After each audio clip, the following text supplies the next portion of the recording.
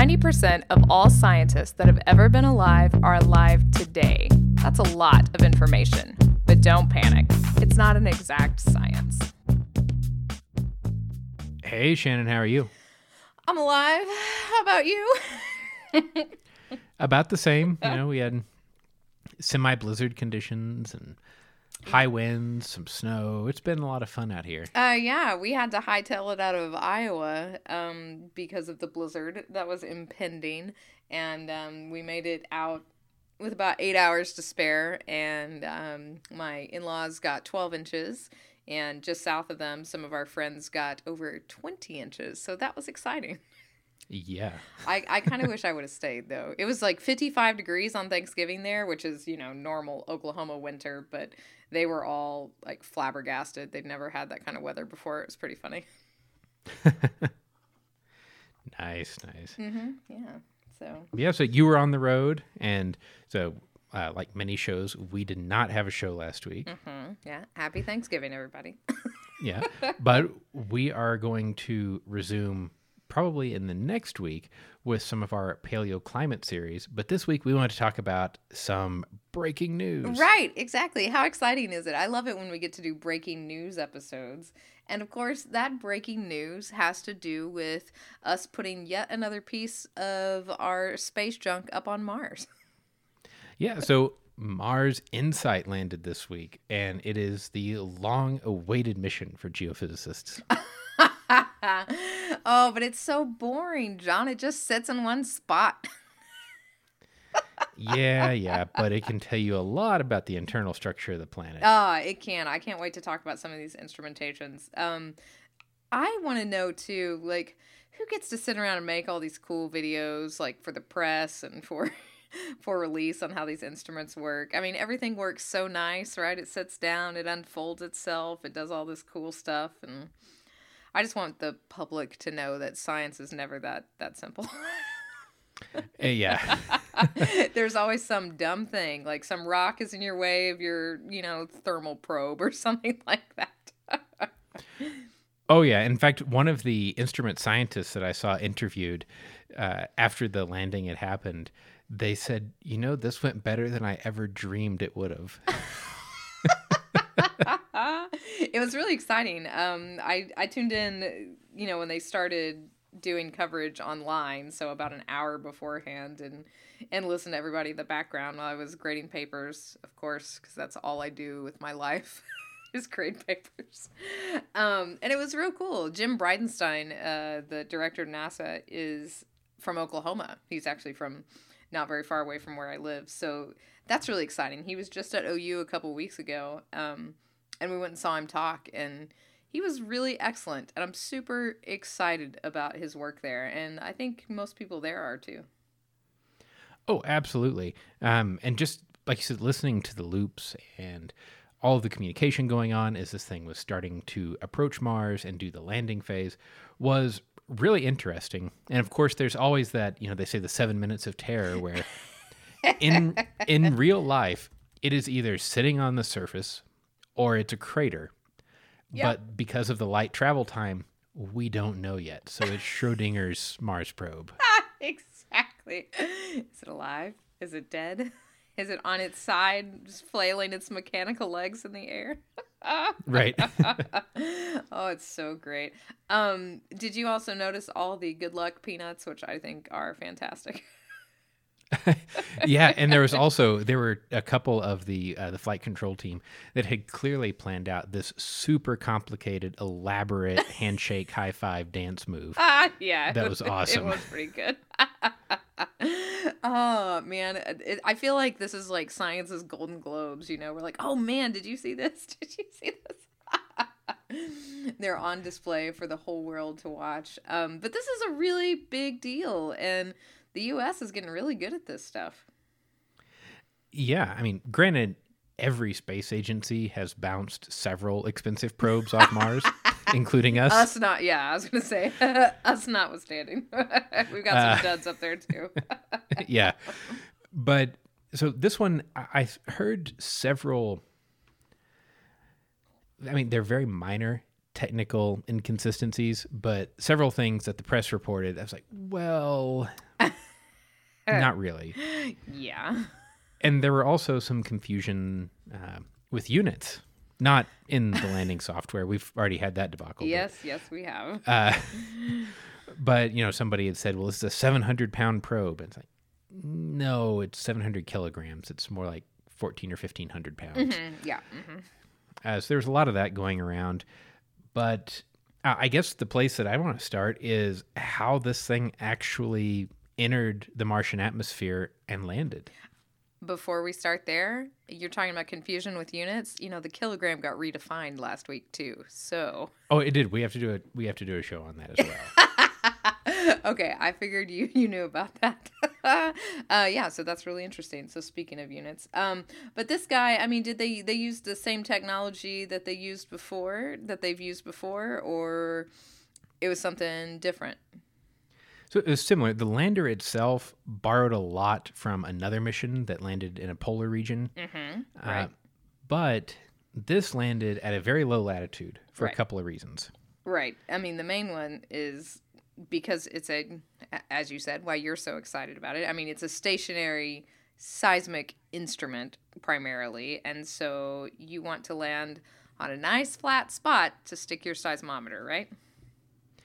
Right. In fact, somebody had said that this was like Kansas, but without the corn. But with the sunflowers, no. Yes. No. So it's really flat, but also closer to the equator, you get more solar radiation coming in for your solar panels because these are energy intensive instruments.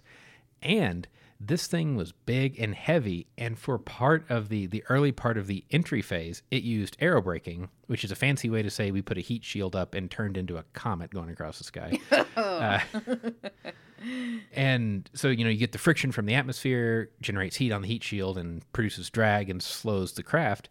If you land somewhere on really high terrain, you just lost that much more atmosphere to help slow you down. Okay. So you want to land at a low elevation and close to the equator for power. I did not even think about that. Yeah, okay. That makes sense. So it came in the atmosphere, did the aerobraking for a little bit, then a supersonic parachute deployed. I mean, it's going really fast when they deploy this parachute. Because you think, okay, they deploy a parachute, whatever. But, I mean, it's going hundreds of kilometers an hour, right? And then you're going to stick a parachute out. So this isn't just a normal, we're opening this parachute. Like, a lot more work goes into this, right? Oh, I mean, they're pushing 1,000 kilometers an hour. Right. I knew it was super fast. And so, yeah, that is not how fast you're going when you jump out of an airplane. Oh, no. There's some pretty cool videos of wind tunnel testing on some of these parachutes. Yeah. And some really awesome failure modes. Yeah, there are. It's something that you have to think about every tiny little bit of this. It's not as easy as, let's just throw out a parachute. Great. Okay. Right. So then it parachutes, the heat shield drops off, and then when it gets relatively close to the ground, the lander actually drops out of the shell that's being supported by the parachute and free falls for a second, and then some retro rockets kick on. Yeah, that was pretty cool. And I mean, you want all those rockets to kick on because you don't want to wind up belly up right there, right? Yeah. That would be terrible to make it that far. And while these rockets are going down, I mean, it's recording this too, right? This bad boy's got a camera. So it didn't record video of the descent. Oh, just pictures, huh? And actually, there are no pictures until after landing. What? I thought I saw one right before it landed. Oh. No descent pictures. And this doesn't only have two cameras. It's primarily a geophysical instrument. Yeah, I know. So it's got two cameras that are, I think they're 1024 by 1024 pixels. Jeez. It's not made to take pretty pictures. Of course. So just more ridiculous seismic stuff that no one can understand. I see what's happening. Oh, I think I didn't realize how tall it was. So these pictures look like they're from a higher elevation than I would have expected. That was something too. It's a lot bigger than I thought it would be. If the solar panel's deployed, it's about 20 feet across. Right. Yeah. I've seen, pictures of it for a long time, and it wasn't until I looked it up where they were actually working on it. And I'm like, oh, yeah, that's a big honky instrument. Oh, yeah. So, yeah. So, it did its landing thing, and then it snapped a picture. There is a dust cover on the lens, which is why you saw a bunch of junk in the first picture that came back. Yeah. And then after they land and everything shut off, then they popped the dust cover off and took the nice picture that we've all seen today. Right, yeah. Which we're recording a couple days before release. But it's definitely worth going to the NASA website, going to the mission page, and they upload the pictures there as they get them in raw form. Gosh, that's so crazy and so different than way back in the day. Oh, yeah. Yeah. Yeah. Cool. So this big guy sets down, and then it uses this awesome arm to place its little stuff, right? Yeah, and this hasn't been done yet. Yeah, this is awesome. So it will happen over the next probably month or so. They have to look around. The arm only has a certain area it can reach, so they have to decide where in that area they're going to put the sensors to make sure that they get good placement. Which is why I would think you'd need a better camera. Well, so there's a camera on the arm and there's a camera on the lander. But 1024, I mean, that's far higher resolution than some of the early cameras we put up there. Yeah, I guess that's true. That is really true. So it's set down, and what is it going to do next? So after they do a bunch of health checks and that kind of thing, it is going to place 2 instruments on the ground. Okay. And so these are the size instrument and the HP cubed instrument. Right. Which this thing looks awesome. Oh, yeah. I'm pretty excited about, both. The size is a seismometer. It's going to give us lots of cool data. The HP cubed instrument is awesome engineering. Yeah. But here's another piece that I kept hearing reported of. This is the first seismometer on Mars. And no, it's not. Who else has one? Viking. The Viking probes had seismometers. Oh, no kidding. Nice. Now, they were relatively useless. Yeah, because they were sucky or what? Well, so they were mounted to the vehicle. So you didn't have coupling with the ground. So you had coupling through landing legs that had shock absorbers. That's fine. Which, at low frequencies, probably not a huge deal, but there was that factor. And then you had Viking that was reaching out and scooping up material and doing mechanical processes to it. And the whole frame was vibrating during all these processes. Oh, okay. So, in fact, I think to move some of the soil in the instruments, they actually had like little vibrating trays even. So you had this seismometer on something that was semi-isolated from the ground and sometimes vibrated, and the seismometers held up off the ground in a windy environment. It's fine. That's a beautiful amount of noise. That's wonderful. Right. So we didn't really get anything useful from those instruments, but this is not the first seismometer on Mars. Gotcha. Well, it's the first one on it, directly on it. Okay. There you go. So the little arm is going to set the size instruments out. And we heard some about this at the IRIS meeting I was just at. And then it sets a little wind dome over it. I saw this. It's real cute. Yeah, it's kind of a collapsible, looks like somebody hacked apart an accordion. Yes, exactly. Here's your seismometer served under silver. Yeah, it was pretty funny. But I mean, it needs that on Mars just for those same reasons you were just talking about the other seismometer, right? I mean, it's really windy there, really dusty, and so you don't want that to affect your seismic readings. Because I imagine this one's much more sensitive than the one on Viking. Yeah, so I mean, this is sort of a typical broadband. Okay. When they were testing it, they made a big deal out of. So they tested it in Littleton, Colorado, actually. Oh, nice. And when they were testing it here, they made a huge deal out of being able to see the microseisms from waves breaking on the Pacific coast. Oh my goodness. Okay. I mean, which is sort of. I hate saying that that's like typical broadband performance now.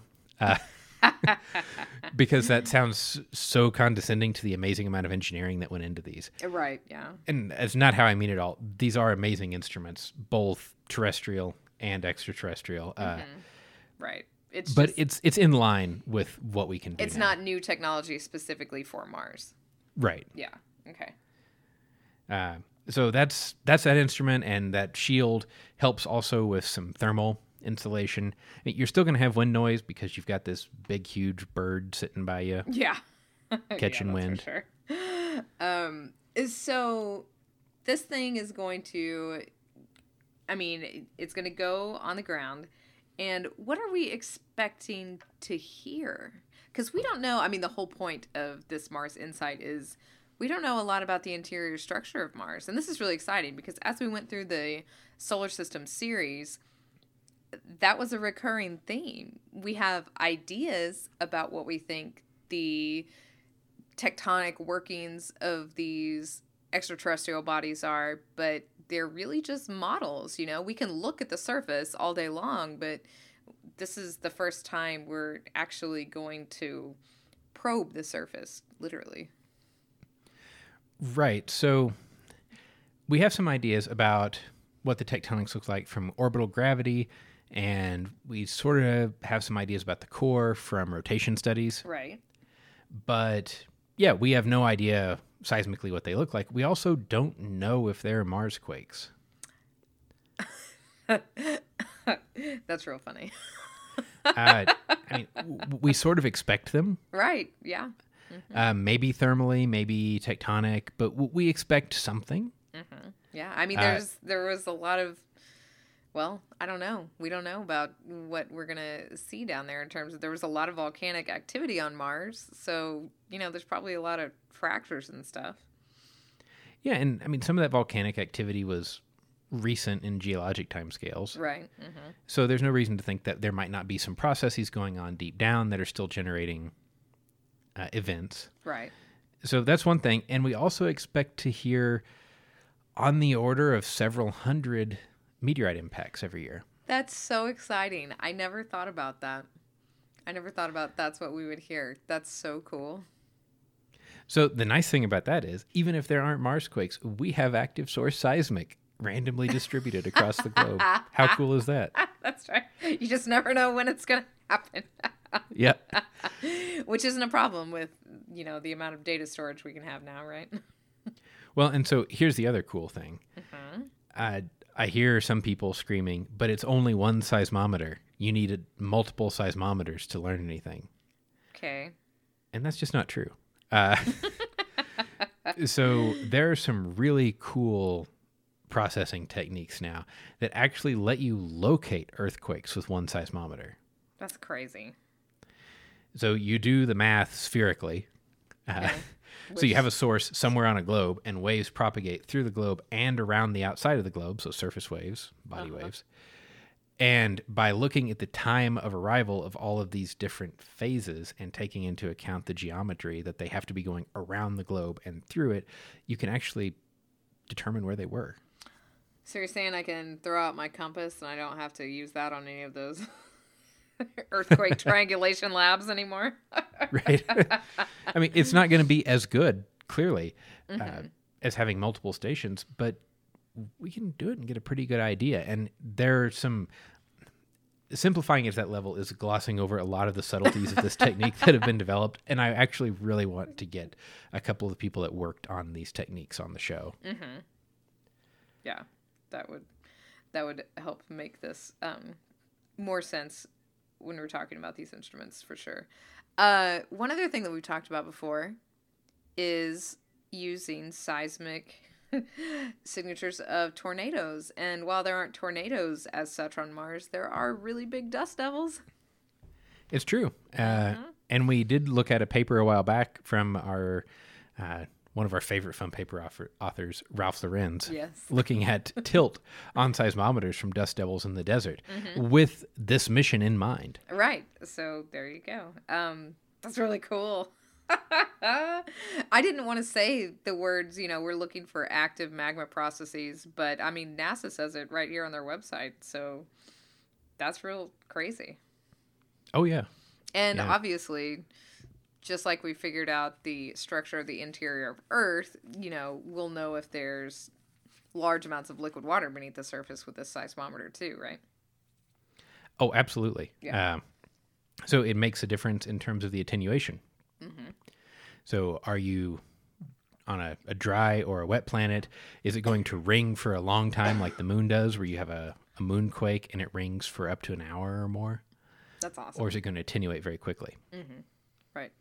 So this is I can't wait. I can't wait for this to start getting data back. Oh, I'm super excited as well. Yeah, that's awesome. But then there's the HP cubed instrument. Yeah, now this thing is super cool to watch the video about for sure. And so this is looking at heat flow and physical properties probe, which is the HP cubed part, right? And it's really cool because it's this little bullet that you're going to shove down below the surface of Mars. Right. And it's not really a bullet. Like, the way this thing works is pretty snazzy. I mean, it looks like a big bullet. Yeah. But it doesn't go down all at once. You're right. So you've got this thing that is, I think it's neighborhood about 30 inches long. Mm-hmm. And inside, it has a spring and a ramp mechanism and a weight. And pretty much the motor lifts this weight up the ramp, compressing the spring, and then it falls off a cliff. So it wham, and makes a hammering motion at the bottom. And so this is a self-driving nail. That's so cool. I remember when I first saw this last week, I was watching, the instrument videos, and I thought, what? How is this thing doing this? That's awesome. Because it's going to go down about 5 meters, obviously, in order to figure out these heat flow and physical properties, right? But it's not going to go all at once. It's going to drive itself, taking measurements at different locations along the way. And the cable that it pulls down behind it has temperature sensors every 10 centimeters. That's beautiful. It blows my mind that this could go up to 16 feet into the soil. Yes. Yeah, I really hope it doesn't hit something and stop soon. You know what I mean? Yeah. I mean, if you try to do this in Arkansas or Oklahoma, you'd make it about a foot. Oh, yeah. If that even. So, yeah, that would be terrible.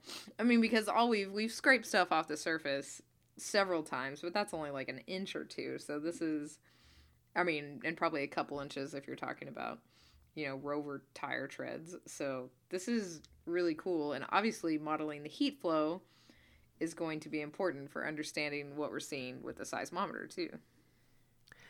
Absolutely. Yeah. So there's that instrument, which is a snazzy piece of engineering.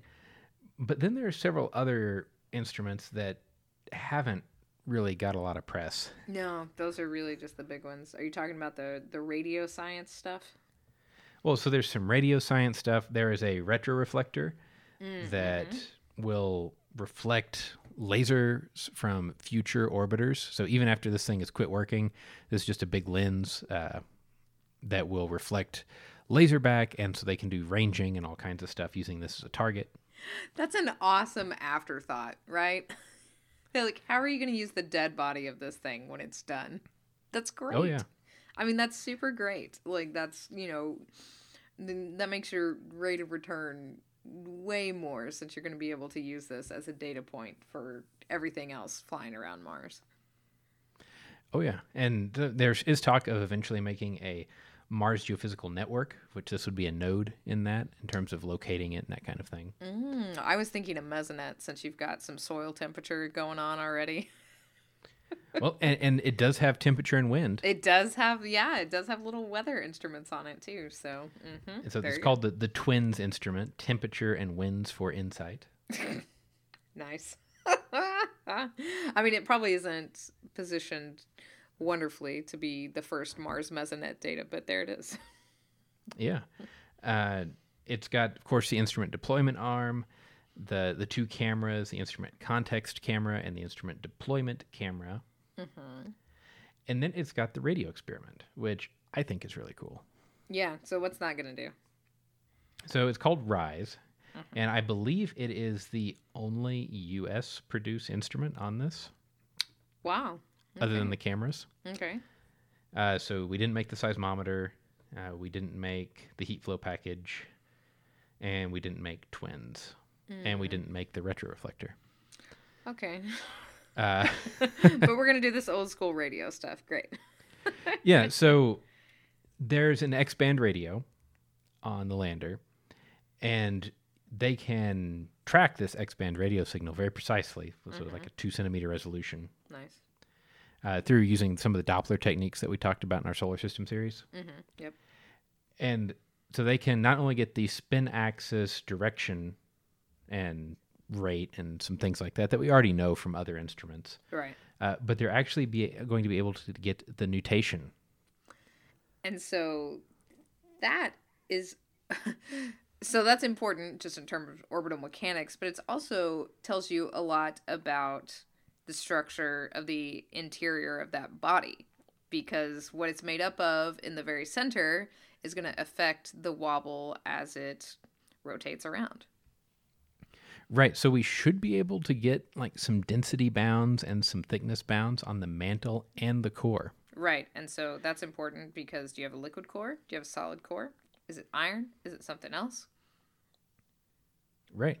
And they also used, I believe it was this radio during descent. It's another thing I heard some news people say was, we have no idea what's happening until it lands and it sends an I'm okay beep. And that was not true either. Yeah. So by looking at it, the whole time it was descending, it was transmitting telemetry at something like 8 kilobits a second. It was pretty low. But it was also just sending out a constant carrier. And by looking at the Doppler shift of that carrier, we could calculate the speed of the spacecraft. So they could see, just in the Doppler shift of the carrier, okay, the parachute's deployed, and now we're decelerating at an expected rate, so we know the parachute fully deployed. Right. Gotcha. So they knew more about what was going on. Yeah. But for that last little bit when the retro rockets are firing, yeah, it's all happening pretty fast, and you're going to crater or land in a few seconds. Right. Yeah, exactly. But not just flying blind. Right. Yeah. Yeah. Just drop it and hope for the best. Oh, that's awesome. So this was also accompanied by 2 other robots. Uh-oh. What are Yeah. these little guys? So these are called Marco A and B. Okay. And that stands for Mars Cube 1.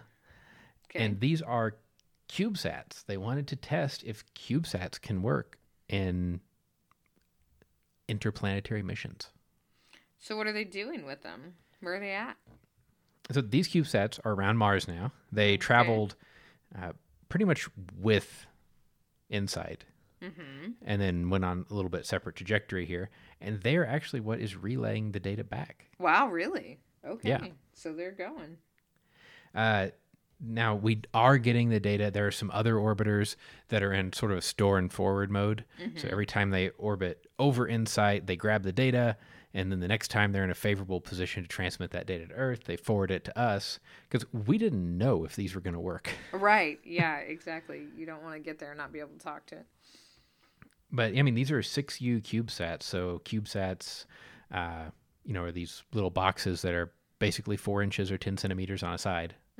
Yeah. And so this is a 6U one. So it's 8 wide, 8 inches wide, 2 units, and then 3 units long. So they're small. They're really small and relatively inexpensive. But they really, if you watch the animation of these things unfolding, it's amazing. Like solar panels unfold, a huge panel pops up out of the back that actually turns out to be the reflector for the high gain antenna. Oh, a little thing pops out of the front. That's the feed horn for the high gain. It's really a pretty sophisticated design to pack all of this in a tiny space. That's awesome. I mean, we've got tons of these up around Earth right now. Oh, yeah. Yeah. Yeah. So But we've never put a CubeSat out this far or tried to transmit and receive this far with them. that's awesome. But they were pretty much a planned failure. in terms of we did not need them to work at all to get all of the data back from Right. Insight. It was Right. purely experimental, but thus far they're working great. That's awesome. That's super awesome. So we've junked up our space neighborhood. So we're going to the neighbors and junking up theirs. Yeah. It's gonna be covered in CubeSats before long. And I really can't get over. If you go, I encourage you to go to the Wikipedia page. I'll link it in the show notes. This is something that is 8 inches by 12 inches by 4 inches. The little CubeSats. Yeah. When it launched, that was the size of it. It's like a briefcase. And it unfolded and is transmitting data back from Mars. Yeah, that's pretty sweet. So engineering's awesome. Yeah. They do look like flying briefcases. Yeah. Man, those panels are huge too. Mm-hmm. Oh. I mean, so they unfold. Let's see, it's 1, 2, 3, 4, 5. It looks like 6 layers of unfolding that happen there. Oh man, that's really scary. Spacecraft designers always amaze me with their ability to get electronic origami Yeah, to work every time. Exactly. Like, where did you stick all those shields? That's impressive. Like, that's real impressive. Okay, yeah, you really do got to look at the pictures of these. So yeah, I will say Insight has an awesome mission logo. Yeah, it's pretty sweet.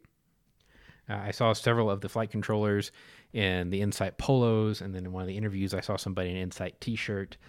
And if anybody works in in this field and can get their hands on some Insight T-shirts, we would be forever in debt to you. Yeah, absolutely. We sure would. We'll send you stickers. Right. All the stickers you want. Yeah, it is pretty sweet. I will say that. So I'm really excited to see what data we get back from these missions, because we're going to know just with the first few impacts or the first few Mars quakes, we're going to know more about the structure of Mars than we've learned in the last 40 years. Yes, exactly. You just need one. Yeah, this is real exciting. So when does everything come online then? It's how far out? I believe the timeline, pending nothing going wrong in startup, is month to months. Okay, that's before everything's deployed. Mm-hmm. Okay. And then once they do get the seismometer out there, there's going to be a little bit of time for it to get thermally equilibrated and things, so it'll be a little drifty in there. Yeah. But I'm sure there will be events in that drifty period, and somebody will spend all weekend, one weekend, figuring out how to remove enough of the drift to get good data. Mm-hmm. Yep. So many master's theses coming down the pipe. Oh, yeah. And there's also a lot of, you don't think about the little engineering things here. The cable that unfolds to connect the seismometer to the spacecraft, so it's already connected, and then this cable has to unfold as the arm is lifting it off and moving it. Mm-hmm. So you can't get a tangle in the cable, or the arm's just going to keep going and rip it out, and now you've got a disconnected seismometer on Mars. So that's bad. And you can't have a cable that's too stiff or that's going to flap in the wind or anything like that, because then you get noise coupled into the seismometer through the cable. Oh my So there's a goodness. lot of engineering and testing that goes in. And this is true of ground-based seismometers too. Right. To how you connect the cable to the instrument and making sure that it doesn't couple noise in. Not electrical, but physical noise. Oh my gosh. Yeah, this is a lot to think about. This is why these crews are so large. Oh yeah, and I'm really curious if they're going to. I don't know how strong the hammering motion is as the HP cubed instrument is going in, but I'm curious if they're going to be able to get some interesting near surface geophysics from that. Yeah, I mean it's basically like doing microseismic, right? Yeah, I mean, so it's a little tiny high frequency source, and I believe this instrument is pretty decent at the high frequency still, from what I saw at the meeting. Okay. And it's not that far. The HP cubed is not that far away from the seismometer, obviously. Yeah, I mean, the arm is 2.4 meters long, Yeah, so so- it can't be more than that away, really. Right. So there you go. That's awesome. Yeah. So awesome mission.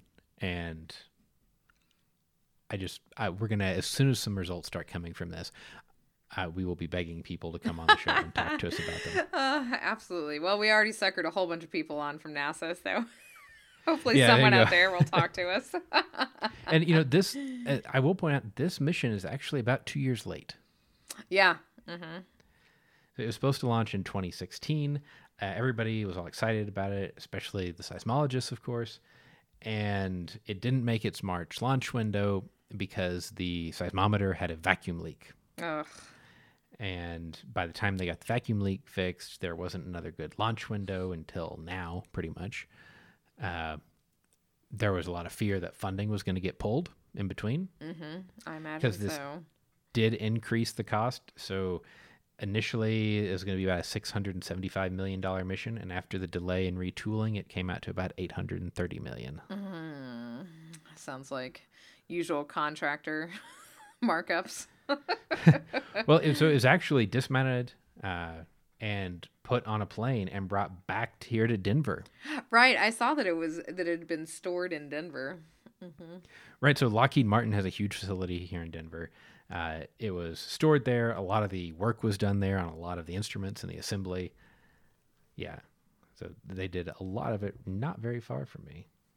I love it. Somebody walking around and being like, yeah, that's the closet we keep this Mars rover in. Right. Well, not rover. This Mars instrument that doesn't move around. I remember seeing at some point I think it was a TV special or something on some satellites where they had made them and they were going to be launching, and then the funding for the launch vehicle got pulled, and they're sitting in like little cocoons, all sealed up and mothballed, perfectly good satellites waiting for somebody to have the money to launch them. Oh my gosh. That's terrible. That's Yeah. so terrible. That's any lab you walk into, though. There's always something that someone didn't have the money to finish or that no one knows how to use, and it's just sitting there, and it's perfectly acceptable equipment, right? Yep. So the only other thing that was on Insight that we haven't talked about are the name chips. Yes, I was going to ask you what these things are. I saw pictures of them. What are these? So you could sign up on a website, which I did, and your name would be engraved on these chips. Are you serious? Yeah. That's awesome. It was very small. So it was open up to, anybody, any member of the public could go on this website, and you would sign up for your name to be on the Insight mission. And the first round got almost 1 million names when the first launch window was. They reopened it after the launch got pushed back, and another 1.6 million names came in. Oh my goodness. And it cost an insane amount of money to send anything to Mars. So these aren't like somebody's going to go up and unbolt the plaque and read these 2.4 million names. Right. So each letter is 1,000th of the width of a hair. Oh my gosh. So the silicon wafers that these are on, which there are 2, are 8 millimeters in diameter total. Oh, that's awesome. That's super cool. So they're a little bitty tiny, but someday if anybody ever finds them and reads them, they'll see the name of 2.4 million nerds. I love it. Graffiti. Yep. The first graffiti on Mars. That's beautiful. Excellent. Yeah, this is real exciting. I can't wait till stuff starts to come online. We should definitely hit up the Lunar and Planetary Science Conference after this. I'm sure there's going to be a lot of awesome stuff coming out of it. Yeah, I'm sure it's going to be very hard to get into those talks. Yep, I imagine so. But I mean, that's pretty much all I've got, Shannon, unless you've got anything else. Yeah, no, it was just real exciting, as it always is. The last time I got this excited to watch something was when we landed on that comet, so that was pretty sweet too. So yeah, I encourage everyone to stay abreast of it, because watching Mission Control is your heart's in your throat the whole time, and it's real great. Absolutely, and I can't wait. A lot of these missions. Curiosity, Pathfinder, dating myself there, but Yeah, exactly. remember watching Pathfinder Land on July 4th. Yep. And a lot of those mission teams put out books at some point afterwards. Like once the mission is really well underway, some of the team leads get together and write up some really nice books on what all went on. So I'm looking forward to reading those. One more thing too. I don't know if you saw the Onion's headlines about No, I didn't. NASA catches glimpse of hard-charging Curiosity rover just before InSight's communications go dark. Ooh. With a hilarious picture that they have taken. They've taken one of the InSight photos and then photoshopped the Curiosity rover coming at it. So, yeah, you can link that one in the show notes too. I just pulled it up. I will definitely link it in the show notes. Yeah, that's real good. So, yeah. Well, with that, I think it's time to move on to everybody's favorite segment of the show.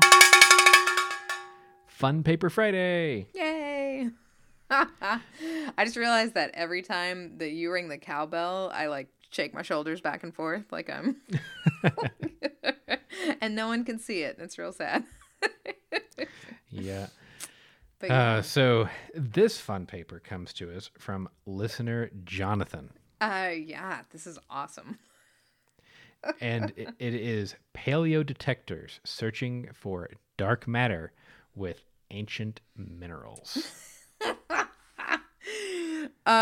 So number one, since someone used the word ancient minerals, you know they're not geologists. Right? Right off the bat, this is a bunch of physicists, if you didn't already know. And I really appreciated, so Jonathan, when he sent this paper, said, I am going to pitch this at a low level so you can you can follow along, which I really appreciate because we've heard a lot from Jonathan before. He's doing some really cool work, but I and you don't have backgrounds in dark matter and some of these physics topics. So he wrote up a little summary for us with some background that's not necessarily in the paper.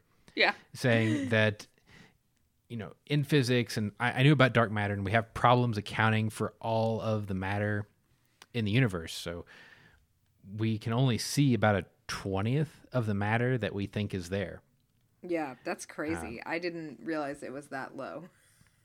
Right. And so some matter interacts with photons, so it'll emit something or absorb them, and that's how we can figure out, you know, we can take spectra of things. Right.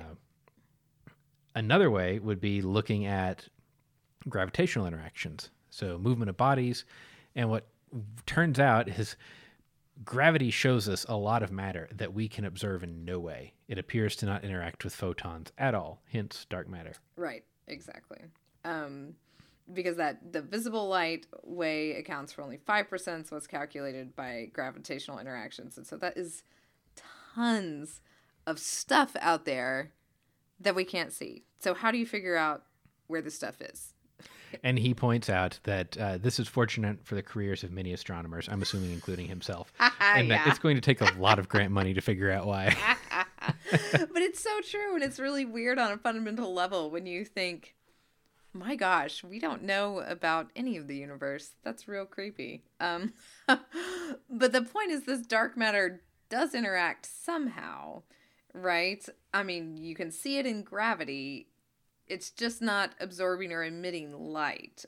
So how can you do this? And it's all these different other types of particles. And obviously this one is fantastically named. Right. So it's the prevailing candidate for this would be called the Weakly Interacting Massive Particle, or WIMP. And I didn't know this, but Jonathan tells us, which is so named because it was formulated as a competitor to its precursor, the Macho. Right. I love it. And so this paper talks about you've got heavy WIMPs and you got light WIMPs. Right.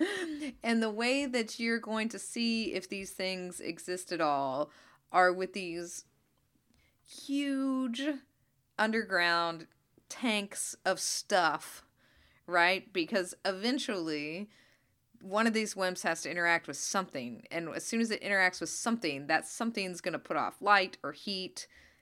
It's going to put off an energy burst that says, we interacted with this dark matter. Right? And so that's what we're doing now to see if this stuff exists. Right. So probabilistically, it's going to have to hit a nucleus eventually.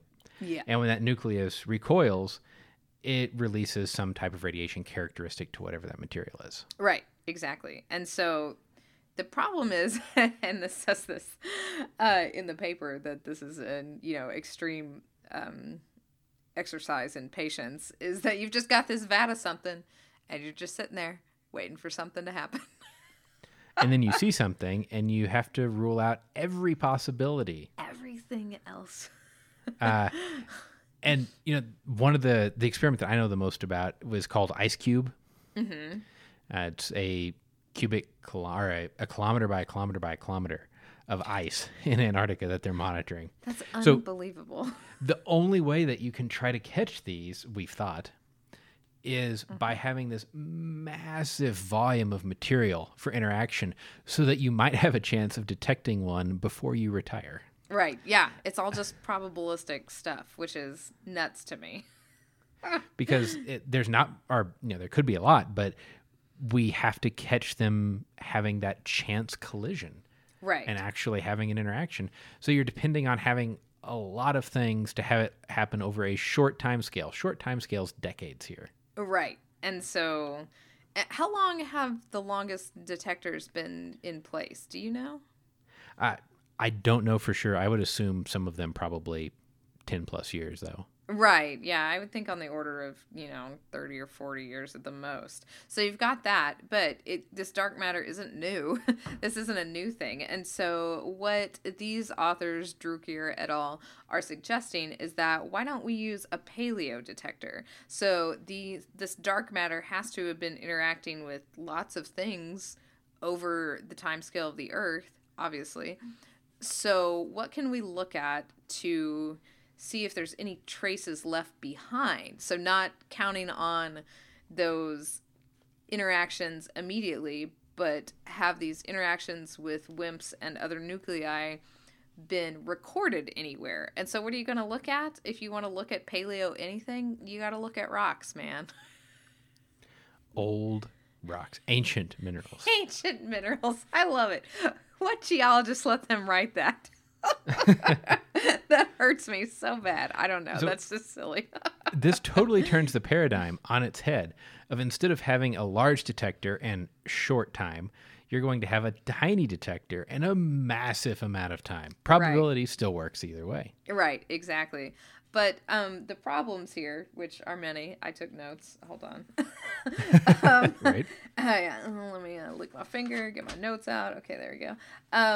The problems here are, this really isn't a new thing in terms of looking at minerals. I mean, we've talked about zircons before. So all kinds of interactions can happen on the, atomic scale within a crystal, and it records all sorts of things. And so this is real common. It's how we do fission track dating. So you bombard minerals with bunches of stuff and they leave behind basically these little scars, and you can tell timing of events or radioactive decay and lots of other things. And so I say lots of other things because if you're going to use these paleo detectors to determine if they interacted with these WIMPs, you have to rule out all those lots of other things. And a lot of these things manifest as what's called a crystal dislocation, right? So you get some big heavy particle ripping through this nice organized crystal lattice, and it tears things up a little bit, and you get dislocations formed of different varieties, point dislocations, line dislocations, and so on. Right, exactly. So you get those dislocations, and you can have those hanging out there, and then you get healing of those dislocations, which is, annealing rates. So you see these little healed scars. And this is not an unusual thing. This happens to all rocks. The most common one that you might be familiar with is, so you've got quartz, right? Quartz comes in a bunch of different colors. Those colors are all formed by, quartz is SiO2, but you get all kinds of other stuff replacing silica in the lattice, and therefore you can get, pink quartz and stuff like this, or amethyst, which is purple quartz. But if you get smoky quartz, that smoky color, so the dark color of quartz, is caused by radiation, and it's knocking these little nuclei out of spaces, and so that's actually what makes that dark color. So, I mean, you get a whole array of quartz just by radiating it. So how do you know what's irradiating it? So that's a problem, because that happens, there's radiation all over the place, right? And it affects all the crystals that are around it. So you have to find something that either hasn't been affected, or you have to know the effects of that radiation in terms of these little scarring that it does on the crystal lattice. You have to know it really well so you can discount it. Right. And so in this paper, they look at different crystals as well as some techniques to try to get around some of these limitations. Right. So that radioactive decay, like as soon as I read the abstract, I thought, oh, how are they going to get around that? Right? Because we use that all the time. So that's one of the things that they talk about as being a problem. And actually, they kind of solved this one a little easier than I thought. And it's basically because we have a really good idea about radioactive decay. You have decay, alpha decay, and then beta and gamma decay. And so basically the beta and gamma decay leaves tiny little lengths. So what we're basically looking at is the length of how much these, whatever you're talking about, interacts with these nuclei, right? So it leaves like a little scar is how I think of it. And how long are those scars? So most radioactive decay doesn't leave too many scars, and then other radioactive decay, this alpha decay, leaves huge scars, which would be bigger than even like the really big WIMPs interacting with it. So what I took from this is that you could probably get rid of radioactive decay. You could figure out that signal and discount that. But there's other stuff, some of it that we actually use in geology, like cosmogenic nuclides that interact with rocks. Oh, yeah, absolutely. Yeah. So we use this as a dating technique itself, because if you've got a rock at the surface, it's obviously getting bombarded by cosmic rays. And so if you're looking at these old experiments that you were just talking about, these big vats of whatever deep within the earth, they're deep within the earth for a reason. And that's to get away from the effects of, cosmogenic radiation. We use beryllium-10 is one thing that we use when we're looking at rocks, because that interacts with the nucleus within the crystals. And you can tell how long a rock has been exposed at the surface based on its percentage of beryllium-10.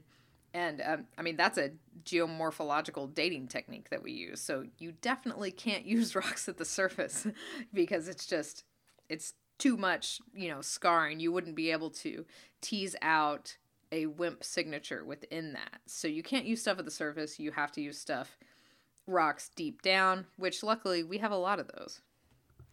Right.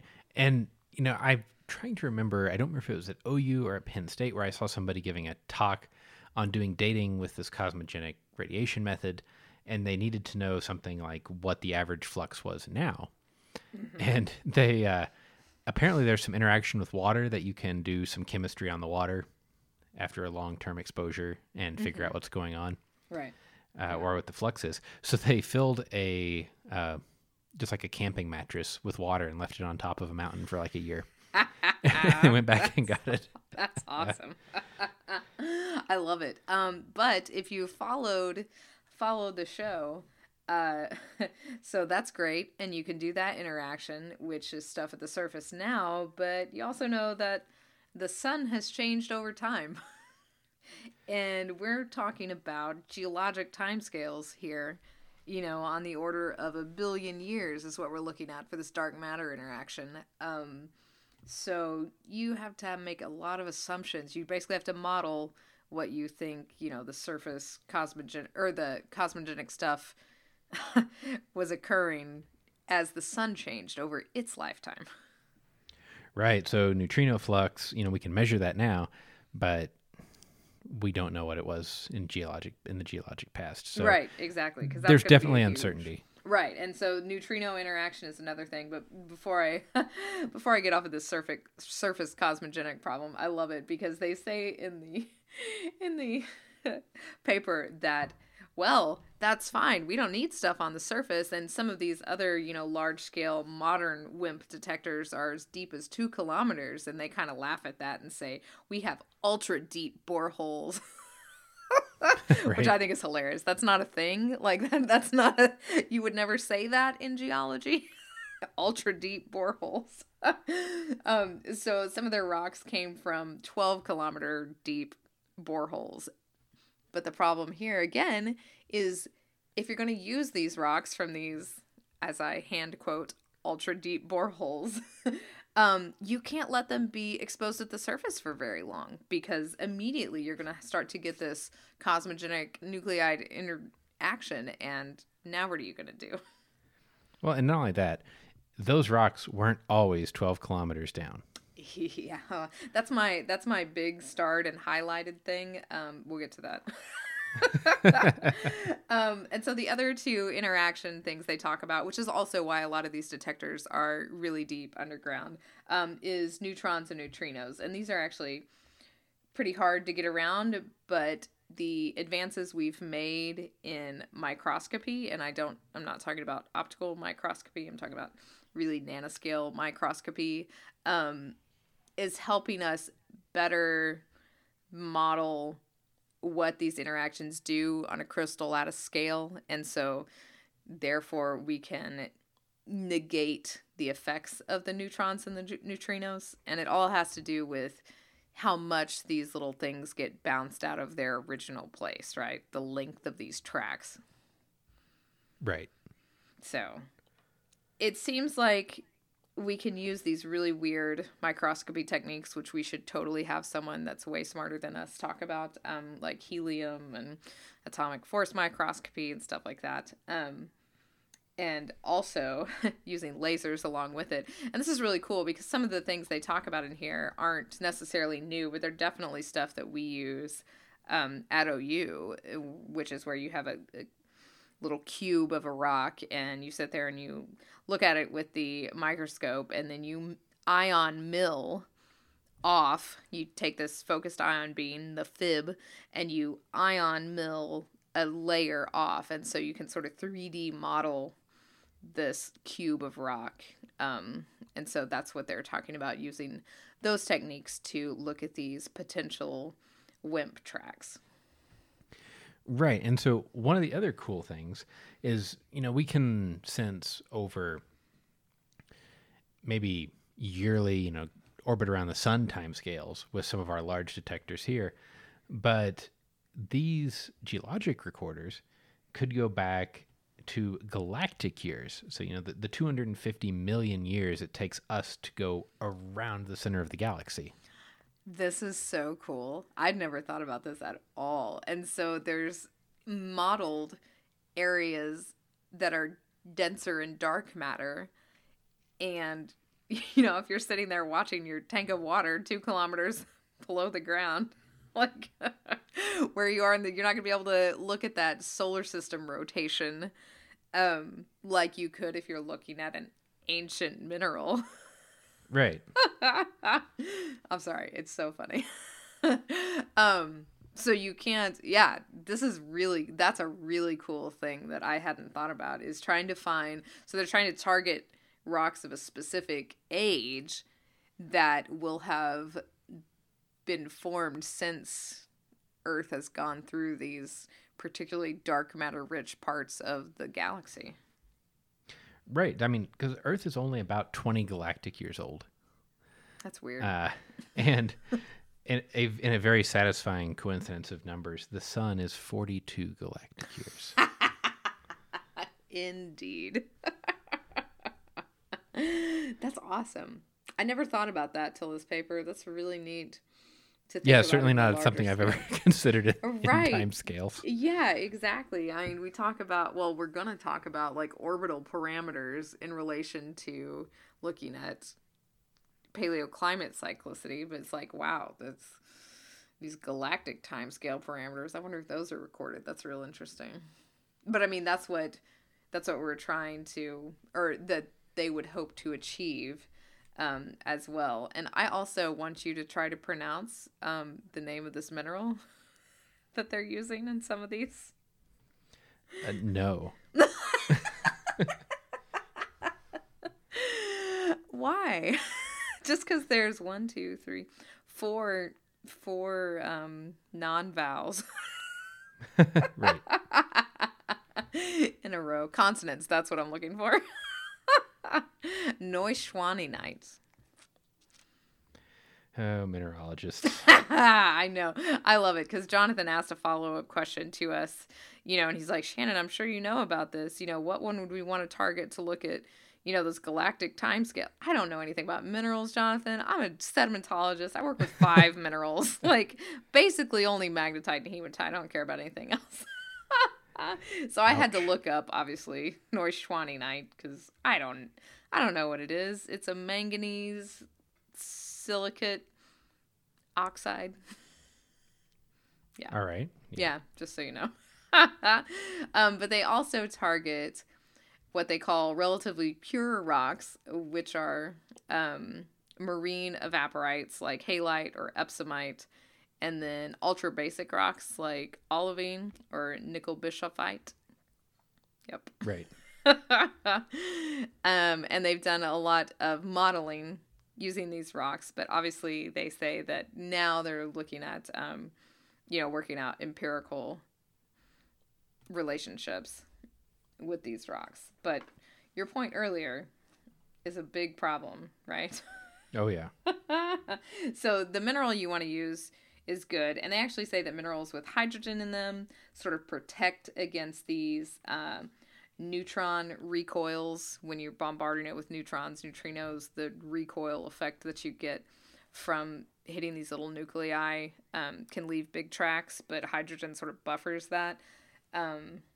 I'm not using buffer in a chemical way at all before anyone tries to correct me, okay?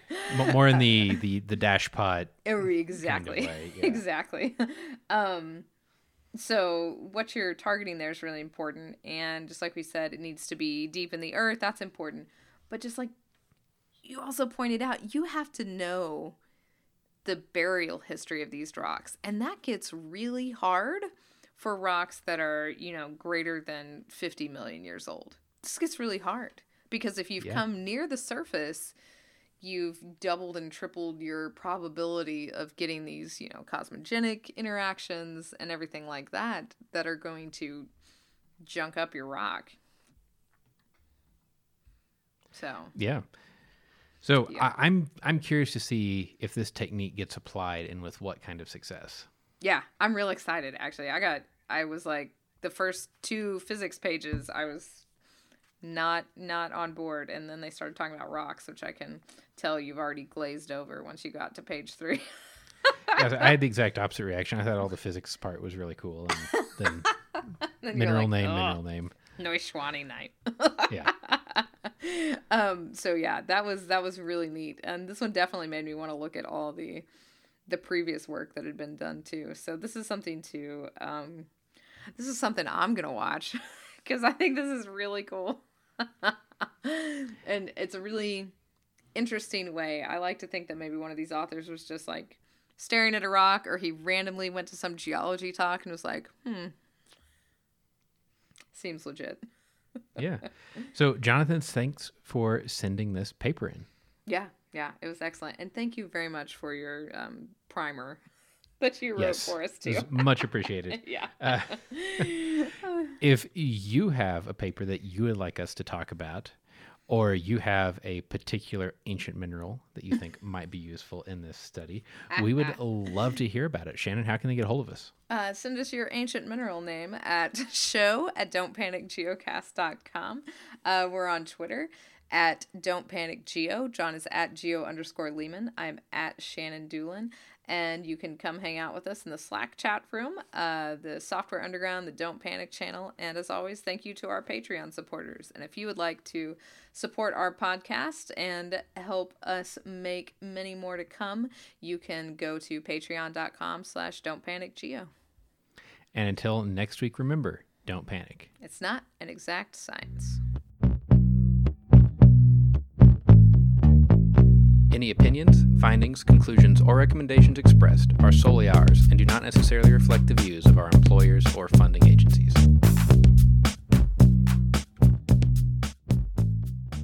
So is your ancient mineral name kind of like your Star Trek name? Your first letter. Yeah. Oh, and then you add "ite" to the end of it. Yeah.